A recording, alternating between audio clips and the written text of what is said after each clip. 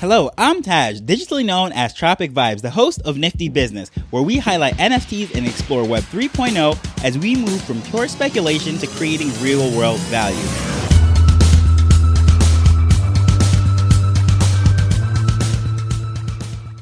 I never thought I would say this, but OpenSea adding Solana NFTs onto their marketplace was probably the best thing to ever happen to Magic Eden. And of course, when that happened, I thought, wow, this might be the death nail for those Solana NFT marketplaces, such as Magic Eden, which was the leading marketplace and still is. OpenSea obviously is the Goliath, and the big ape, whatever you want to say it, is definitely sucking up all of the market share as far as what NFT sales are going. So when they added Solana, I said, wow, they're going for the jugular at this point. However, what ended up happening was the interest shifted to Solana, but the activity is still on Magic Eden. So today we're going to discuss what all of that means.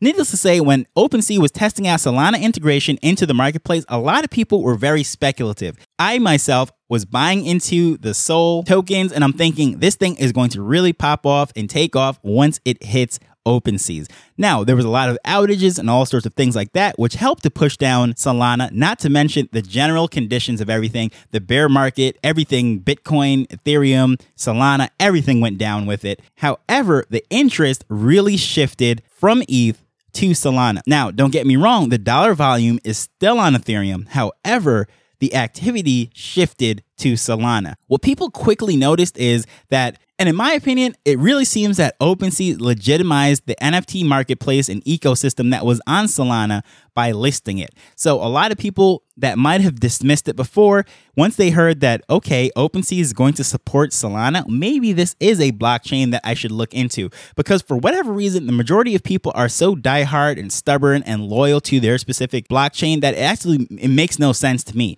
It is literally like someone refusing to buy a certain brand of vinegar. And I use vinegar because vinegar is pretty basic. Straight across the board, regardless of the brand, vinegar is vinegar for the most part. I'm not talking about apple cider vinegar and all the different variations. I'm talking about straight, basic white vinegar.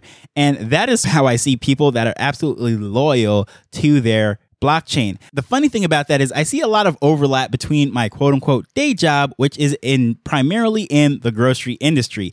And people are so loyal to their brands that it is absolutely ridiculous. For example, where I am in Jamaica, the majority of the bread is made by Continental Baking, and they bought out all of the bakeries that have been around for generations. So we're talking about National Bakery, HTB, Wholesome, Yummy, all of them, and they put it all under one brand. They're made in one location, one place. It is the exact same batter and mixture that they're using to make the breads, but they bag them differently. And people are absolutely loyal to them. We have this holiday tradition around Easter, Resurrection Day, whatever you want to call it, where people are getting these Easter buns, which is basically it is a raisin bread, right? And they ate it with cheese. Now, every single year, I just love to stand and watch people argue about which one tastes better, not knowing that 3 or 4 of them that they're arguing about are the exact same thing. And that is how I see a lot of people that are arguing about their particular blockchains and how stubborn they are, and they're not willing to change. It doesn't matter what exactly the benefit of. They're just not willing to look at anything. Yes, I know it is not a perfect analogy in the sense that, yes, there are some certain technical things that are a little bit different on each of them and so forth. But what I'm talking about is just the stubbornness, thick-headedness. And what ended up happening, what I believe anyways, is when OpenSea listed Solana, it legitimized the blockchain for all of those ETH snubs. And those people came over and realized that prices and things were so much cheaper, and it ended up shifting a lot of interest over there. Obviously, a lot of projects were still launching on Ethereum, and these ones were mostly the picture profile ones and the generative projects that were just not selling out. The interest wasn't there, and despite having that superior decentralization and all of that stuff, it doesn't matter if it is just a picture and then there's no utility or anything behind that. While over on Solana, all the things that could be done there, and it was just an easy sell. So those people came over that were used to spending, say, $50, $100 at the time on gas transactions. They could pick up a handful of NFTs over on Solana. Now, it was quick and easy to see that there was an arbitrage. I did a whole episode on finding different arbitrages and such. One major one was the NFTs that are listed on Magic Eden or any of the traditional Solana marketplaces, they were overpriced on OpenSea. So some people were literally buying over there and then relisting over there, hoping that ETH people that did not want to shop around and go to other marketplaces, they were just familiar with OpenSea. Because remember, people don't like change. They would just simply purchase it for a higher price. So for example, if I purchase something for 1 Sol over on Magic Eden and then come back over on OpenSea and list it per 1.5, easy, I get a 50% return and nothing really changed. All I did was buy it and then relist it on the different marketplace. That's what people were doing. But that was short-lived because people quickly caught on and then they started to look over on Magic Eden and directly at the source. Now, I've heard it in multiple Twitter spaces and what have you. People are saying, yeah, this thing is a scam. People are going to rip you off if you try to buy from them on OpenSea. Just go over to Magic Eden. So it was like the people, the Twitter spaces and everything just really funneled them over to Magic Eden. So during the downturn, all of this stuff that you're seeing, that the uptick, the majority of these sales and activity was on Solana compared to Ethereum. And where most of that was happening, the beneficiary of all of that was not OpenSea. Now, I don't think anyone could have thought of that, say, a few months ago when they were rolling this out. They're like, wow, OpenSea is really going for the jugular, about to take out everything, and they want the entire market. But that did not happen. Clearly, OpenSea saw that Magic Eden was surpassing them in daily volume, despite that the fact that the dollar value wasn't there. So they reacted and they came out, and I think that was a good decision for them to integrate other blockchains and what have you. And the thought was, and even myself, anyone that was really watching the space thought, okay, this is going to really boost their revenue, boost their attention, and help them to capture some of that market share that they were starting to lose. Granted, they still have a massive market share and they're losing it very incrementally, but you don't want to just sit back and then wait until it's a problem. And that's what they did. So I said, okay, that was a proactive move. I totally understand why they did it, because it is really a different game over there, and having that, giving people the option and everything is very interesting. And because of that, it really started to open up people to explore blockchains, in my opinion. I start to have a lot more conversations with people that were, okay, before they were steadfast, gung-ho, it's only going to be on ETH. But when you quickly realize that, well, you can't play a game on ETH, you can't do certain things on ETH because the transactions are too high, so it is not feasible, then look at other blockchains. Okay, let's talk about Solana. Since OpenSea already supports it, it must be legitimate. So then the community starts to talk, no, don't buy them over here. They're going to be more expensive. Get deals over there. And that's how it happened. And it was very interesting to see how all of that played out for me when I'm looking through all this data and seeing everything, the volume and everything falling.